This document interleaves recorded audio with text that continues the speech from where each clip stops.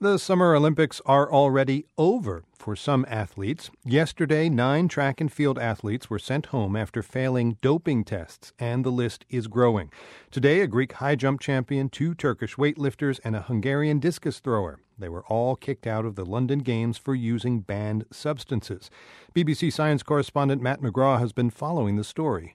This is part of what the authorities would believe would be, I suppose, getting rid of the dead wood before the event. I mean, they're starting to undergo a large number of tests. I mean, London is promising to do 5,000 urine and 1,000 blood tests. For about a week now, the testing has been in the hands of the International Olympic Committee.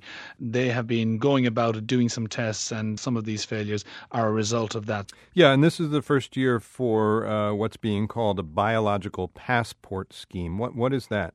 The idea is that over a long period of time, you take samples regularly from athletes, from cyclists, blood and urine, and then you're able to monitor them against themselves, essentially. So if there's a change in your blood parameters, suddenly you've got more, say, young red blood cells in your system, the authorities are able to say, look, we don't know what you're up to, but we know you're up to something, and therefore we're going to ban you. The difficulty for it, of course, is that it's only been in cycling, it's only been in a limited way in athletics, and there have been very few prosecutions taken under the passport because it is an interpretative science. It's down to the scientists to say, I think you're doing something. I'm not quite sure what it is, but we think from the indicators that you're doing something. And is the point to track down some kind of newfangled drug that everyone's using these days? What are they looking for?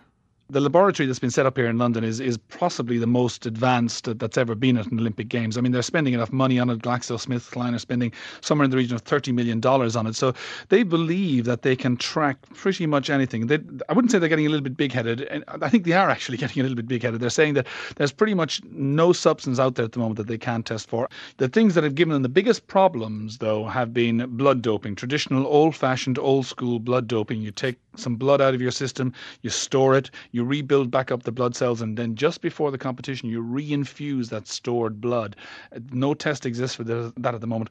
But a lot of the time, the offences are very old school. This Greek high jumper who failed a test in London, the latest one, he's been done, I believe, for stanozolol. And that was the drug, an old-fashioned steroid that Ben Johnson went down for in the Games in Seoul, in 1988. So there are a lot of old-school medications still around, it appears.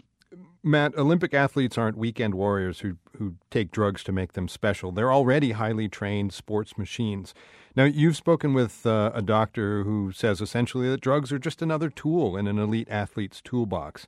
Is there a movement afoot to just legalize them? There are some people who believe that, look, if you have athletes who are competing and they're using modification, that should be allowed. That's part of what happens in society. We shouldn't take a dim view of it when it comes to sport. We have, in this Games, for instance, we have the technological athlete, Oscar Pistorius, who's running with the 2 carbon blades for his feet. This wouldn't have happened 20 or 30 years ago. You also have people, the cyclists, one bike is better than the other. One bike is more scientific. Oh, absolutely. Is that technological doping? Is it financial doping in the sense of, you have more money, more resources to throw at things? There are some who make that argument. The question going forward for the World Anti-Doping Agency, the people who make the rules in this area, is, do we just continue with a full ban on everything, or do we say that some things are not as dangerous and not as performance enhancing as we need? Their final resort really is that if things are deemed as dangerous for an athlete's health, they can ban them on that grounds. But they also have this idea of protecting the integrity of sport. And this comes up every time there's Olympics, just about every time there's a Tour de France and so on. But there are thousands of athletes participating in these games, and we all tend to focus each time they come around on the cheats. Is that unfair? It's unfair to brand everybody and to think about the games more so in terms of they're all cheats, because they're certainly not. But there are some elements of people out there who will go to extreme lengths to organise and dope. It upsets people because it's, people want to believe what they see out there, and they should. And that's what the whole, I suppose, anti-doping effort is all about. Matt McGraw, thank you so much. My pleasure.